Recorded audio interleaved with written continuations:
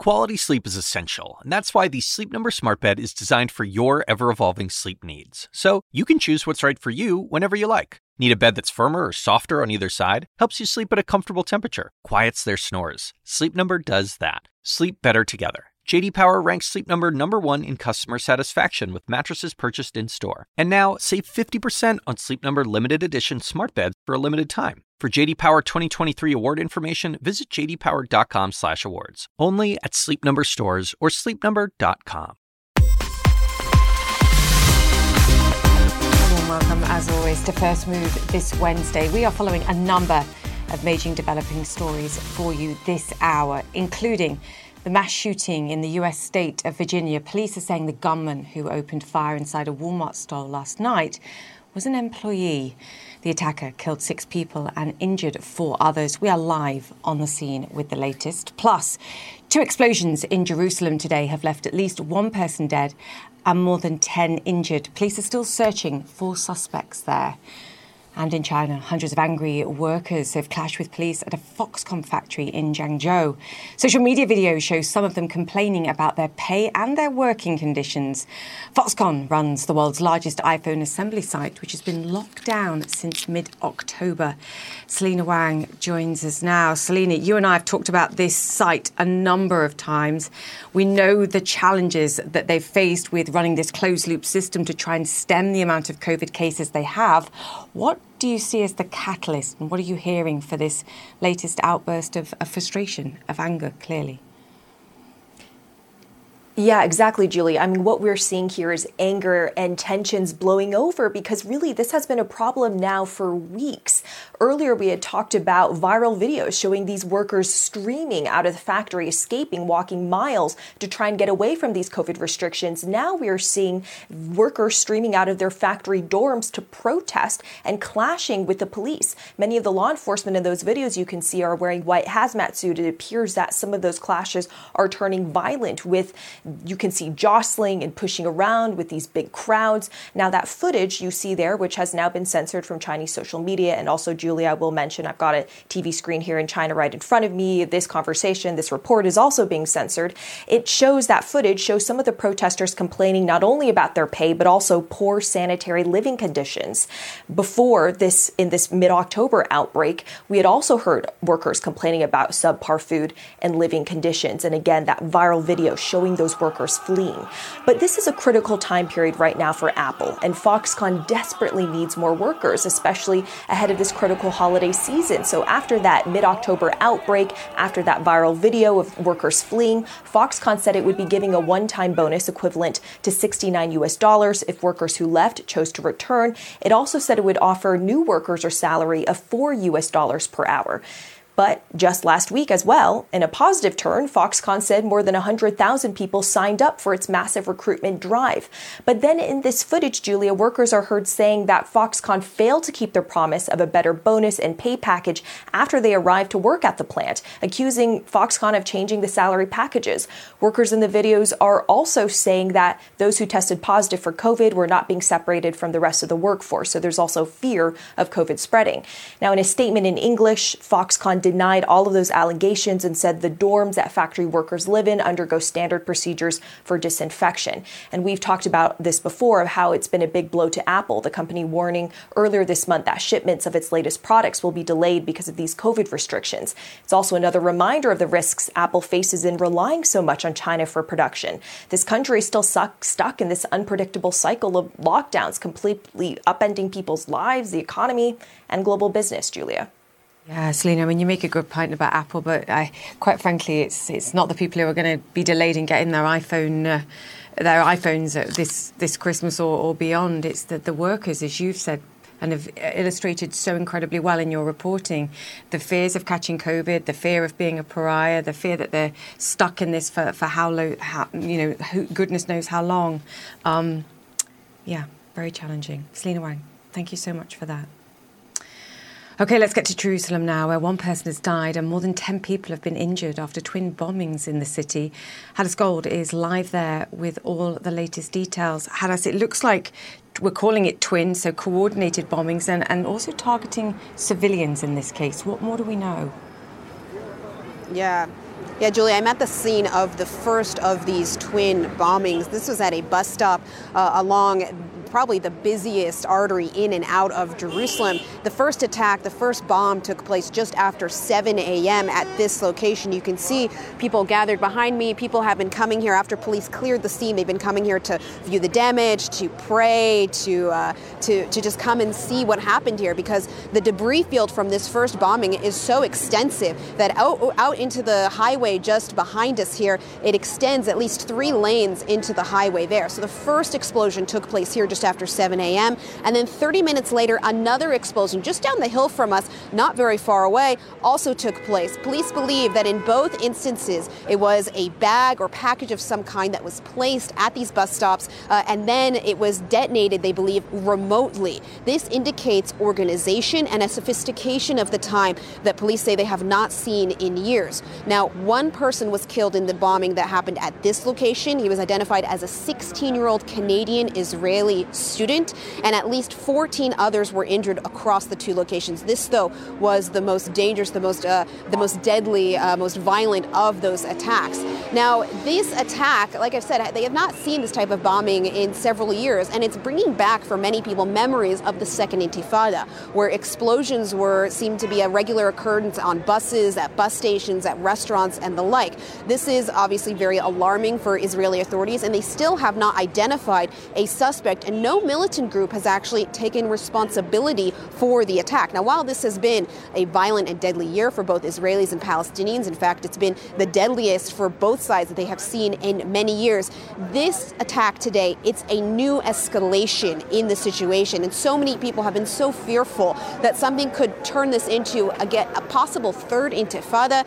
And this attack today is one of the first times where for so many people, they are really starting to get flashbacks of the early 2000s, of the Second Intifada. And you can now hear behind me, young people have come together. They're starting to sing. They're starting to add prayers. They're starting to just come see the scene. Now, Israeli Prime Minister Yair Lapid has held a security assessment, and he did release a statement in the last hour or so saying that this event is different from what we have seen in recent years, saying an extensive intelligence effort is now underway that he says will lead us to find these heinous terrorists, those behind them, and those who provided them with weapons. Julia. And we'll continue to follow this story. Hadis Gold in Jerusalem for us there. Thank you for that. To Ukraine now, where officials are reporting a new wave of Russian missile attacks across the country. The mayor of Kyiv says an energy facility has been hit, and he's urging residents to stay in shelters. In the Zaporizhzhia region, authorities say Russian missiles hit a maternity ward, and a newborn baby was among the victims. It comes as European lawmakers declare Russia a state sponsor of terrorism for its attacks on civilian targets. And in the meantime, gas prices are rising once again after Russia said it will reduce flows of its last natural gas pipeline to Europe, which runs through Ukraine.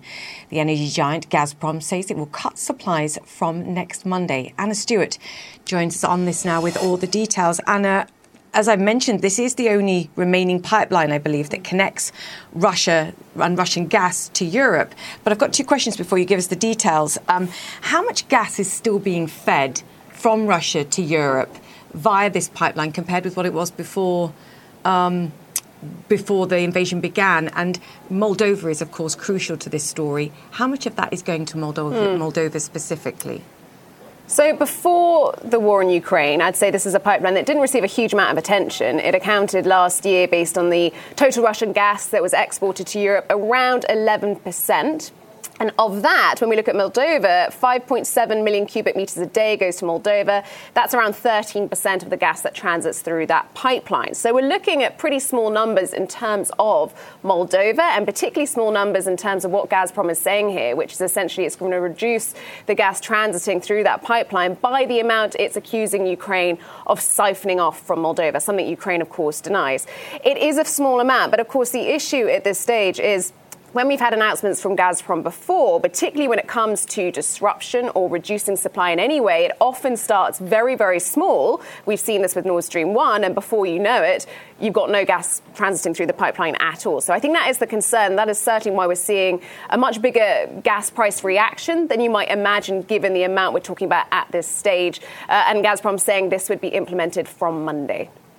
And this is always the key. It's the thin end of the wedge when we're having these discussions, it feels, if past history is anything to go by. So explain that sort of market reaction that we're seeing. And I guess it also plays into the fears that for all the storage capacity now that Europe's built for over the winter, the perception is it's still not enough. Yes, in terms of the gas storage facilities, Europe's done really well. And we often talk about this as quite a good news story at this stage and why we've seen gas prices actually decline in recent months. If you compare it to August, we're in a much better position. Gas storage facilities, 95% full. Also, the EU has struck new deals with all sorts of LNG suppliers around the world. Again, that is a good news story. The issue, Julia, is infrastructure and the fact that gas storage facilities are nearly full and that actually in terms of LNG terminals, where ships can come in, regasification facilities, they can't actually accept much more. And at this stage, there is an expectation that, of course, the EU will still need more gas than it has stored, and it would still rely somewhat on the gas it was receiving from Russia. And that is why we see that price reaction. And I think why there is so much importance being placed this week on a meeting of energy ministers from the EU in terms of what to do next in a price cap. The price we're paying in Europe for gas have nothing to do with actual prices of gas worldwide. And actually, I think this logic should be challenged at every possible step. I think we should start introducing a gas price cap, allowing additional cargoes that wouldn't be coming if this cap is strictly enforced, and seeing how many of them are actually going above the cap. I am concerned about the fact that we don't even try to do that. And I think it is a mistake at European level that this price cap is not enforced, has not been enforced before, and is not enforced right away because we're just losing time. It will eventually have to kick in. You can hear the frustration there from the CEO of Enel. You've got many members of the EU, actually the majority, I'd say, including France, Spain and Italy, all supporting a price cap. However, I suspect what's going to be announced tomorrow by the EU Commission, and we know what they're trying to propose here, is what I would call the price cap light version. It may not go nearly far enough for many of the countries to support in terms of the price cap. And, Julia, we've had countries including Germany and the Netherlands saying they don't really support a price cap at all because main reason that it doesn't really reduce demand, and that's a very painful but very effective tool in this gas crisis, and also that it could impact how you get gas from suppliers elsewhere on the market. So there's still a huge division here. I thought it was very interesting in a note from Bruegel this week that they point out that actually the division in some ways mirrors the division we see a lot in the EU with the sort of frugal north and the less frugal south, although the east seem to be joining onto that. What we're going to see tomorrow, possibly the price cap light version from the EU. From the analysts I speak to, that won't go nearly far enough in terms of limiting volatility on the gas price markets. Yeah, the crucial point that you mentioned is that suppression of demand. And actually we're seeing an astonishing amount of that and people being more frugal with their energy use and incredibly careful. But yes, it doesn't stop them trying, I guess. Anna Stewart, thank you so much for that. OK, now on to a developing story in the state of Virginia. Police say 6 people have lost their lives after a gunman opened fire inside a Walmart store. 4 others were injured. Police say the gunman, who hasn't yet been named, was a Walmart employee and was found dead at the scene from what is believed to be a self-inflicted gunshot wound. Police say it could take days to process the scene of the incident. And CNN's Brian Todd joins us now. Brian, as I mentioned, the suspect here has not yet been named. Do we have any sense of the ongoing investigation, I'm sure, into him and a potential motive in this tragedy? Well, Julia, that is what police are working through this morning. What was the motive? They are not giving the identification of the shooter because his next of kin have not been notified, but they have been able to fill in a couple of gaps of information that we were looking for earlier this morning and in the overnight hours. As you mentioned, 6 victims are dead. The shooter is dead, so that's 7 total dead. At least 4 people were wounded and are being treated at local hospitals. Their condition is unknown at this time. What the police chief was able to do, his name is Mark Selesky, the police chief of Chesapeake, he was able to give us a timeline of just when the attack unfolded and how quickly officers got to the scene. The first 911 calls came in at 10:12 p.m. Eastern time on Tuesday evening. Officers arrived 2 minutes later at 10:14 p.m. They entered the building at 10:16 p.m. So between the first calls to police and the time that officers entered the building, a total of 4 minutes. They rendered the scene safe at 11:20 p.m. Eastern time. And again, 6 victims dead, the shooter dead. said, the shooter's name not being given, but they did tell us that the shooter is an employee of the store. CNN found out from a law enforcement source that this employee walked into a break room where people were gathered and opened fire, and then later turned the gun on himself. Our affiliate WTKR spoke to the sister of a victim who survived the attack. Here's what she had to say. He went in at 10 p.m. tonight, and we received a phone call. Well, his wife received a phone call about 10:18 saying that he had been shot. He clocks in at 10, so he hadn't even been there 10 minutes. And again, at least 4 people are in local hospitals being treated. Their condition unknown at this time. Police, again, not able to establish a clear motive for this attack. We asked them several times at this news conference a short time ago whether there were any conflicts at the store leading up to this. They were not able to answer that question. We did ask them about weapons. They believe that the shooter used a pistol, and they do not believe he used any other weapons. Julia? Brian Todd, thank you so much for that. And any further developments, we will bring them to our viewers as we get them. Thank you for your report. We're back after this. Stay with us.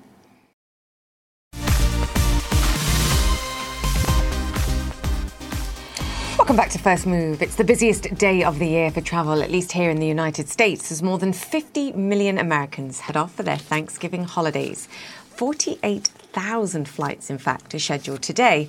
And the low-cost carrier Frontier, which flies to 85 domestic locations and 16 international destinations, is also trying to differentiate itself from its rivals with an all-you-can-fly pass. Yes, you heard me. There are some caveats, let's be clear. But in a nutshell, for $799, you can book a flight the day before travel for domestic routes and 10 days in advance for international travel. Unlimited flights are included, each for the cost of 1 cent plus taxes, fees and charges.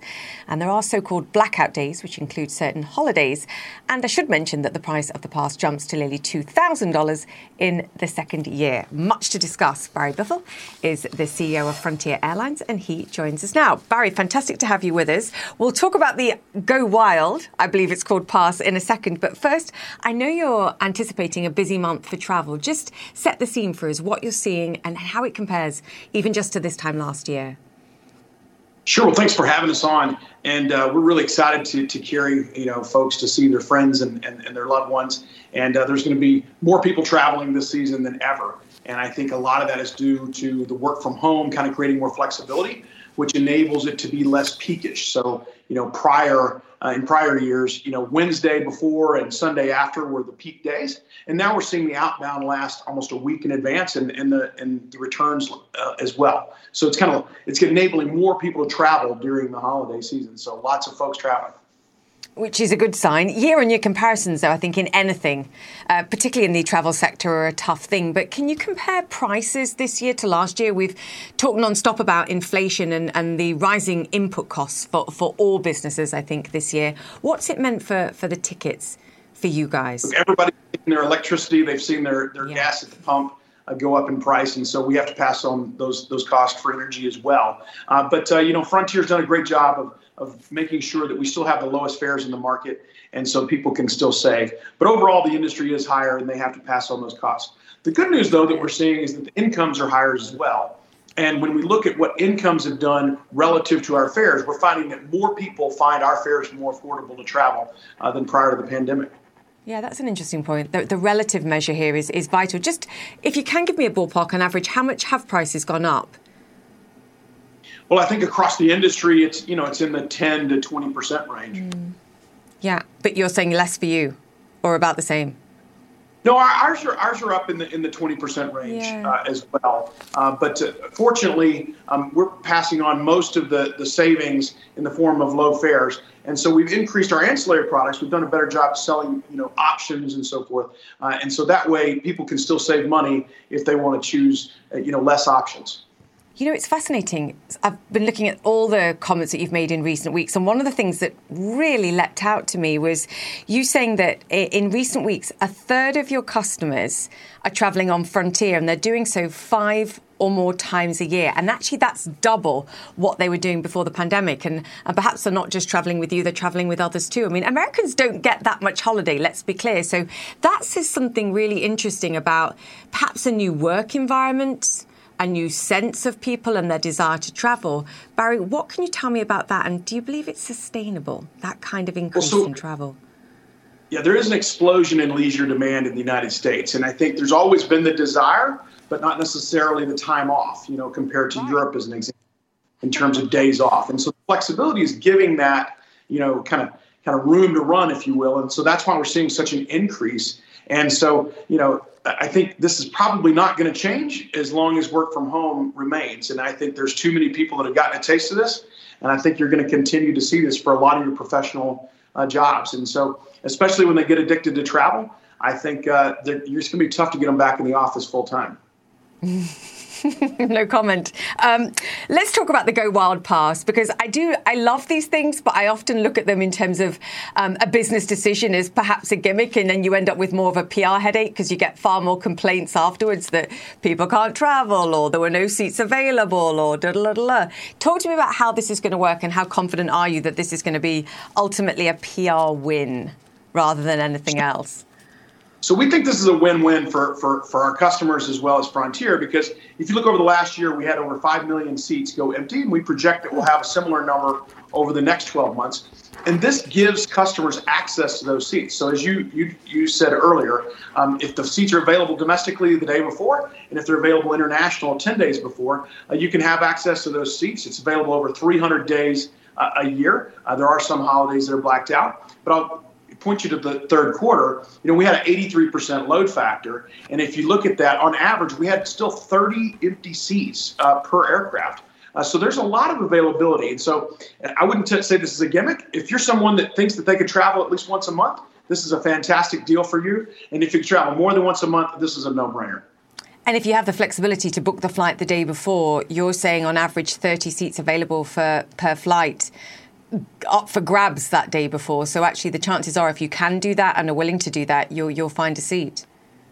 Absolutely. So if you're an active retiree or someone who is working from home that can work from anywhere, this is a fantastic deal. And I think if you look at the international, you just fly this once or twice in certain routes, and this paid for it. It's interesting as well, I think, that the broader space, and it comes down to the challenges, I think, of the last few years, and particularly what we saw with COVID. You were obviously missed out, let's call it that, on the Spirit JetBlue consolidation that we've seen in the sector. I know you've been quite sort of upfront, and I just wanted to get your views on sort of future organic versus inorganic growth and whether you see other opportunities, because you've said you still plan to double your size in 4 years and be 3 times the size by the end of the decade. Even if we go into an economic slowdown, Barry, do you think the sort of low price or lower price ticket segment cushions you even in an economic slowdown and you can still achieve that kind of growth?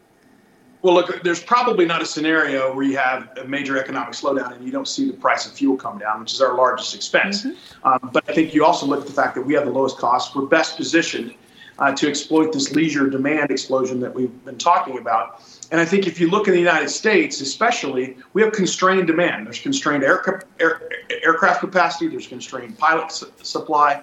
And so, I think this is going to be a little bit different. I mean, more than likely, at least the leisure domestic United States and the near international is likely to sidestep any recession as long as it's not a major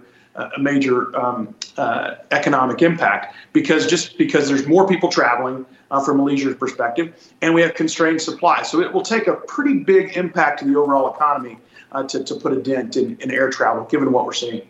Yeah, it makes sense to me. Very quickly on the fuel price contracts, though, how long are those contracts that you tend to sign? How quickly can you benefit if fuel prices come down? So we do not currently hedge. So if as soon as the price comes down, we can benefit immediately. So we would expect if there is a major downturn that those prices would come down. But, going back to your other question about the JetBlue Spirit deal, we think organic growth is going to be fine because with them merging, you'll have over 95% of the capacity that has 40% or higher cost than us. So I think you're in a situation where Frontier really has no natural competitor.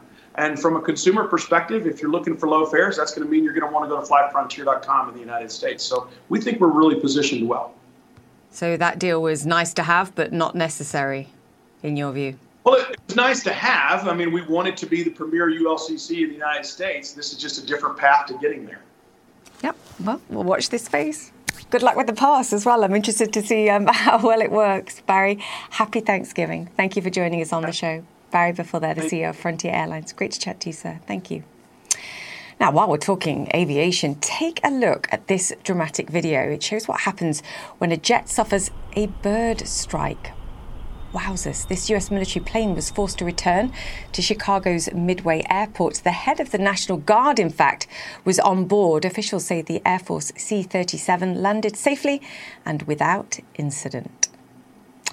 OK, coming up on First Move, football fever afoot. One of the world's most famous clubs could be up for sale. Pretty price tag, though. That's next. Welcome back to First Move, and it's the last full day of stock market trading on Wall Street this week, ahead of tomorrow's Thanksgiving Day holiday. A pretty unchanged start to the session, but of course the day is young. The bulls are barely biting as they look forward to the big feast. Subdued trading today, but still stocks near 2-month highs after a broad-based rally on Tuesday that saw all the major averages rising more than 1%. And in the meantime, developing news in the financial sector too today. Credit Suisse warning of yet another massive loss. More than $1.5 billion in the fourth quarter now expected. The bank launching yet another corporate restructuring to shore up its finances, saying wealth management customers have been pulling billions from their accounts as questions over the health of the bank mount. And meanwhile, shares of Manchester United are opening higher once again after finishing up a nearly 15% on Tuesday.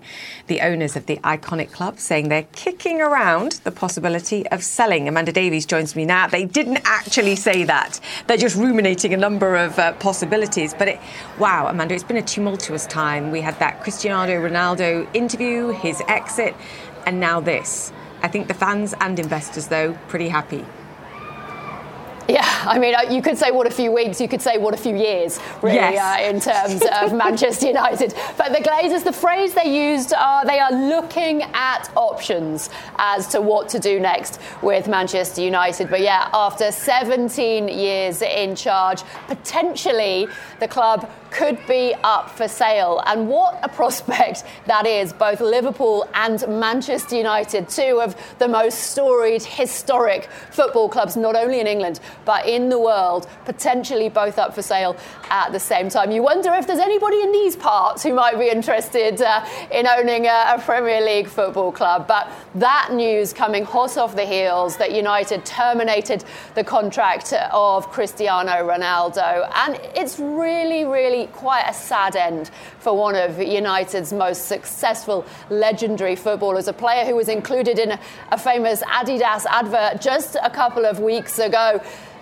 detailing the number 7s that have graced the pitch at Old Trafford in the same breath as Eric Cantona, David Beckham, Brian Robson. Cristiano Ronaldo is up there, but after he took part in that explosive interview with Piers Morgan, there really was only one end to this story. The problem is, it's not the way Manchester United do their business. They don't like airing their dirty laundry in public. And of course, it means there's even more focus on what is happening at the Portugal camp here ahead of them kicking off their World Cup campaign tomorrow against Ghana. Every press conference this week, whether it's the players or the manager, Fernando Santos, they have been stormed with questions about what it means for the camp. What is the disruption like in the camp? Are people distracted by what is going on with Cristiano? There was that somewhat awkward handshake, you might remember, with his now former Manchester United teammate Bruno Fernandes. The word, though, officially is they're not even talking about it. It's had no impact. But that may be the case within the Portugal camp. But the thing for Cristiano Ronaldo, he's always said he wants to be playing football. He still thinks he should be doing it at the top level. And as of now, he doesn't have a club to rejoin at the end of this World Cup. So you presume, if it hasn't happened already, there are plenty of discussions going on behind the scenes. And we wait to see what impact that will have on him when he takes to the pitch. Yeah, I had lots of questions for you, and you've answered a lot of them in there. But I did watch that video and that handshake with his former teammate, and he, at least to me, he looked sad. So I think that's a good way to describe it, in a way, a sad end for someone who's incredibly talented, and what a relationship too. I want to ask you, Amanda, about what's going on there too. And I saw that the German team showing some degree of protest, at least, over FIFA's decision to ban those rainbow armbands, which I feel like we're all talking about on a constant basis now around this World Cup. What happened there? And do you think other teams follow suit? Yeah, Germany have been one of the most vocal and the most visibly upset, angry at FIFA's decision to stick to their guns, really, and punish any player that was going to wear the One Love armband, which a lot of the European teams had said they wanted their captains to do to promote diversity and inclusion. Here, standing in Qatar, as we are, where it is illegal to be gay, and it's promoted so much anger from across the board, really. Human rights organisations, the likes of Amnesty International, football supporters associations, and when UEFA's working group reacted to the news from FIFA, they said there is more to come. We didn't know what that would be. There was some suggestion that Manuel Neuer, Germany's captain, would still wear the One Love armband and take the yellow card today.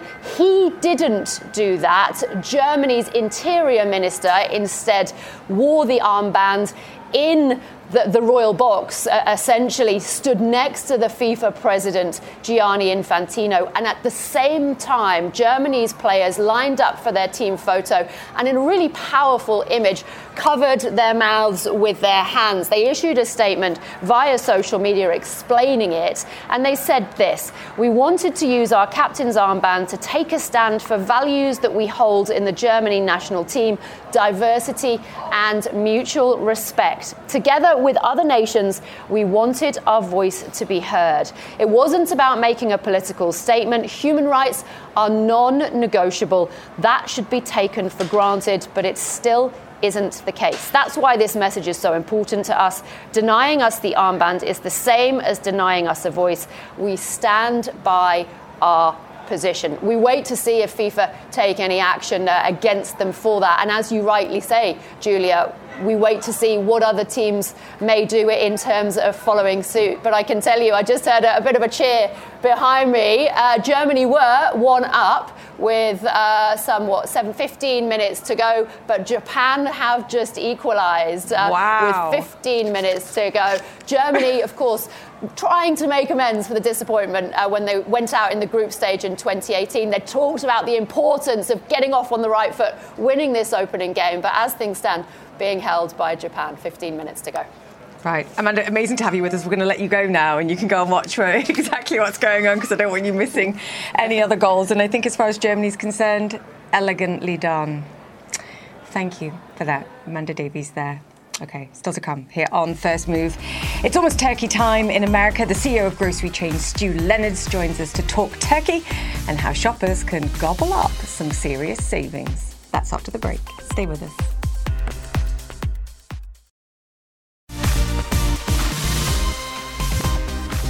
Welcome back to First Move. What's known as Turkey Day is almost here for millions of families across America, but a host of factors from avian flu to bad weather has made some items on the Thanksgiving menu a lot more expensive this year. Turkey prices have jumped 24% since last year. If you want mashed potatoes, they will cost around 20% more. And some ingredients for your Thanksgiving pie are up between 23 and 75%. That's according to Information Resources. You can see that on the screen in front of you. Now, grocery chain Stu Leonard says working with local vendors and farmers helps keep its prices low. But CEO Stu Leonard Jr. says there are some disruptions in the supply chain that they can't control either. And joining us now is Stu Leonard Jr. He's the president and CEO of Stu Leonard's Grocery Stores. Stu, happy Thanksgiving. Great to have you on the show. Thank you, Julie. I loved your saying there, but people are gobbling the turkeys up right now for this Thanksgiving.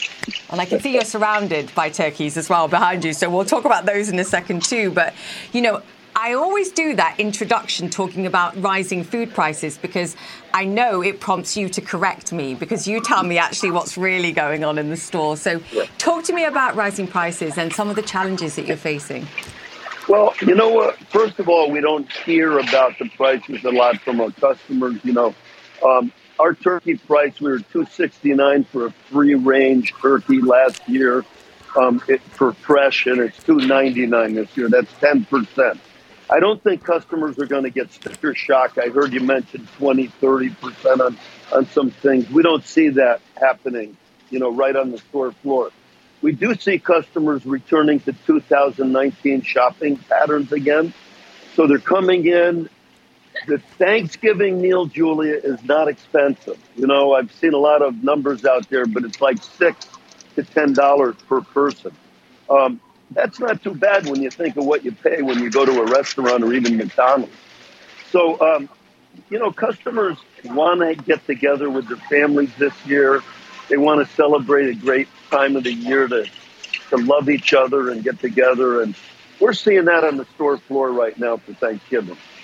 And we love that. Stu, what do you mean by going back to 2019 style? Do you mean just simply everybody getting together in the way that they would, or you mean in terms of their buying behaviour and what they're buying? Just explain that, because that's interesting. Yeah. I've just talked to a few customers, and they said we haven't gotten together with our family since 2018, 2019. Because obviously 20 and 21 have been racked with all sorts of flus and COVID. So right now, I feel like COVID's in our customers' rearview mirror, and they just want to get together again and rejoice and see their uncles, aunts, their brothers, sisters, and their family members. So we're seeing a unity come together.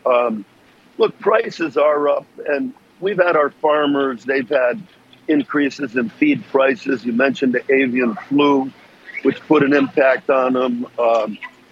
They have transportation costs have gone up. Look at the price of fuel, both to put in their trucks that deliver to us and their tractors. So we're not being tough with our suppliers. A lot of them are family businesses or local. I'm not putting the arm on them, and saying I'm not going to accept the price increase. I'm not passing it all on to our customers, but I'm trying to be sensitive to people's pocketbooks and wallets out there. Yeah, and you mentioned a great point about buying local, I think, as well, which can help try and reduce some of those added costs that perhaps you don't realise you're paying, like transport costs, particularly when energy prices and things are so high.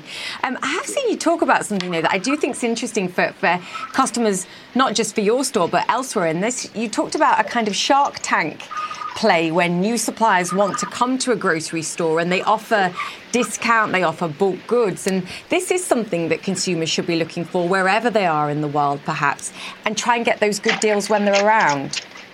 Yep. And look, every supermarket you shop in has specials every week. They have app deals. There's deals out there. But, if you really want to save money this Thanksgiving, I'll tell you how to do it. And I better make sure none of our managers are listening right now, but make it yourself. Okay, you mentioned the price of potatoes are $2 a pound roughly right now. To get them made by our chefs with cream and butter, it's $6 a pound.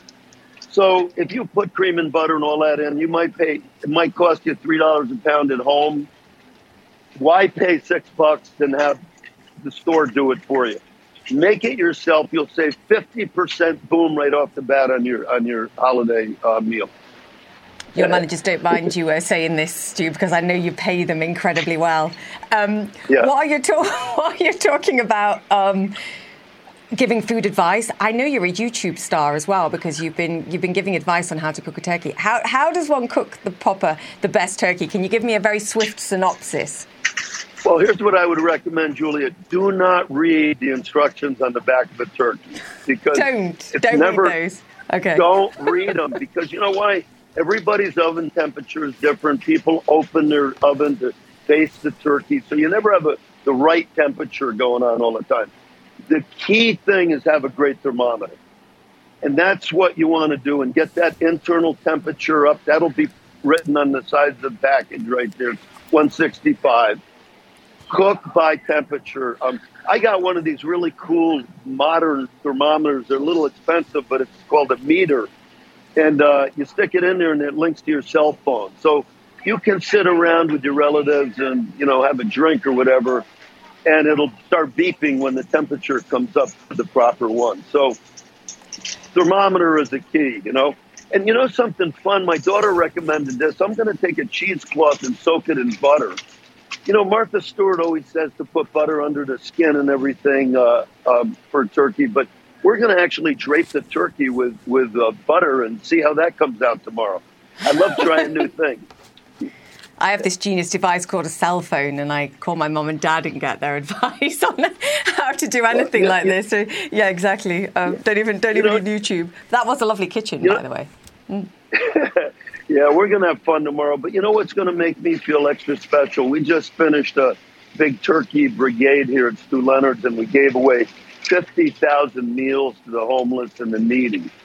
And we also gave all our team members over 2,000 here a free turkey for Thanksgiving. So it's going to make me feel extra special tomorrow to take a bite of turkey and know that, at least we've just tried to do our part to help a lot of the less fortunate out at this holiday right now. Thanks for doing that, Stu. Can I ask you quickly about hiring and jobs into the holiday season as well? Talk to me about that, how challenging that still is, or whether that's lessened, and pay increases too, because I know that was a challenge this time last year.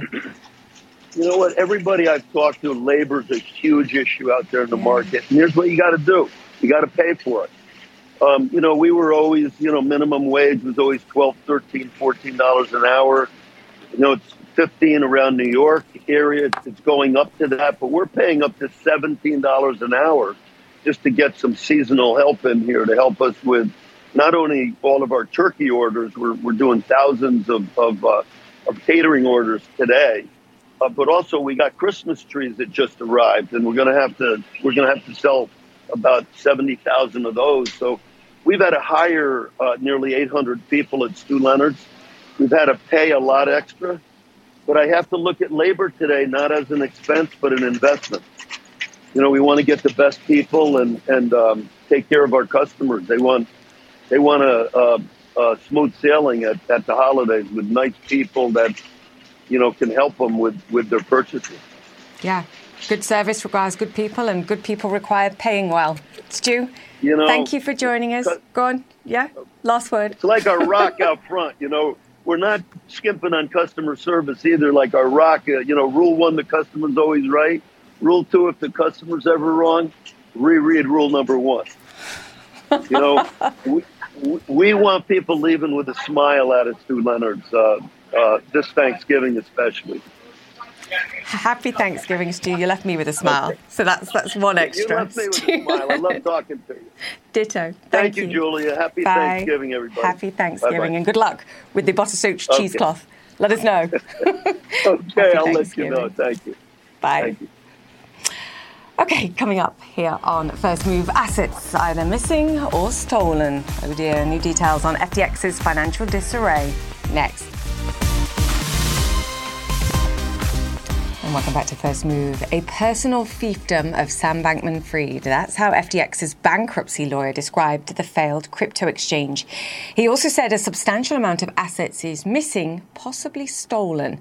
Paula Monica joins us now. The chaos continues. Do we have any sense of the amount of money that we're talking about being missing? I believe FTX also has more than 130 affiliated companies. So it's actually not that easy to find, surely.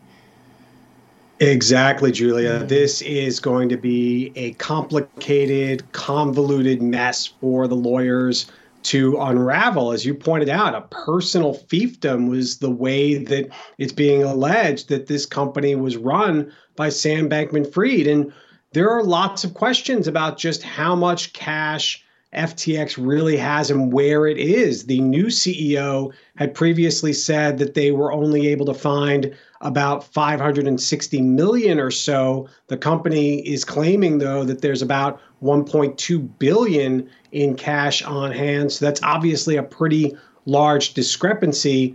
I think it's going to take a long time to just go through the various paper trails and see what money is there and what, if anything, customers might be able to get back as this very convoluted story continues to unravel. Yeah, because it was lawyers for FTX ahead of this hearing that was suggesting that they'd had or have $1.2 billion worth of cash. But it was the new CEO of FTX, John J. Ray III, that we know from Enron days that were saying that all they'd managed to sort of come together with was around that $560 million figure. So there's still huge questions about that and whether or not there's proof. Something else that I spotted from this hearing, that they've been hit by cyber attacks in recent days too. Yeah, and that's since the bankruptcy filing. Yeah, that's obviously very troublesome as well, Julia. The hope, of course, one of the promises of crypto is that your money is secure. It's all about the blockchain. There's always a trail. But as we know, there have been many instances in the Bitcoin ecosystem where hackers have been able to get in and infiltrate even the larger, supposedly more secure crypto giants. And as we now know, FTX, unfortunately, is a shell of its former self, not the unicorn worth over $30 billion, of course, anymore. It's a company that I think is really reeling. So it wouldn't be a huge surprise to learn that maybe they're, in addition to whatever else was going on under Sam Bankman-Fried, maybe the security issues and protocols were possibly lax as well. Yeah, I mean, we have no clue what actually was hit with these cyber attacks. But when you've got those talking and now looking at this and saying there's a total lack of centralised cash control of any real form, then the concerns clearly mount. Paul, great to have you with us. Very troublesome to put them out. Yeah, very. Paul and Monica, thank you so much for that. And that's it for the show. If you've missed any of our interviews today, they will be on my Twitter and Instagram pages. Search for @JChatterleyCNN. Connect the World with Becky Anderson is up next, and I'll see you tomorrow.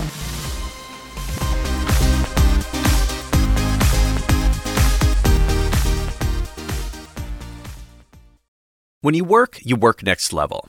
And when you play next level. And when it's time to sleep, Sleep Number smart beds are designed to embrace your uniqueness, providing you with high-quality sleep every night. Sleep next level. J.D. Power ranks Sleep Number #1 in customer satisfaction with mattresses purchased in-store. And now, the Queen Sleep Number C4 smart bed is only $1,599. Save $300 for a limited time, only at Sleep Number stores or sleepnumber.com. Prices higher in Alaska and Hawaii.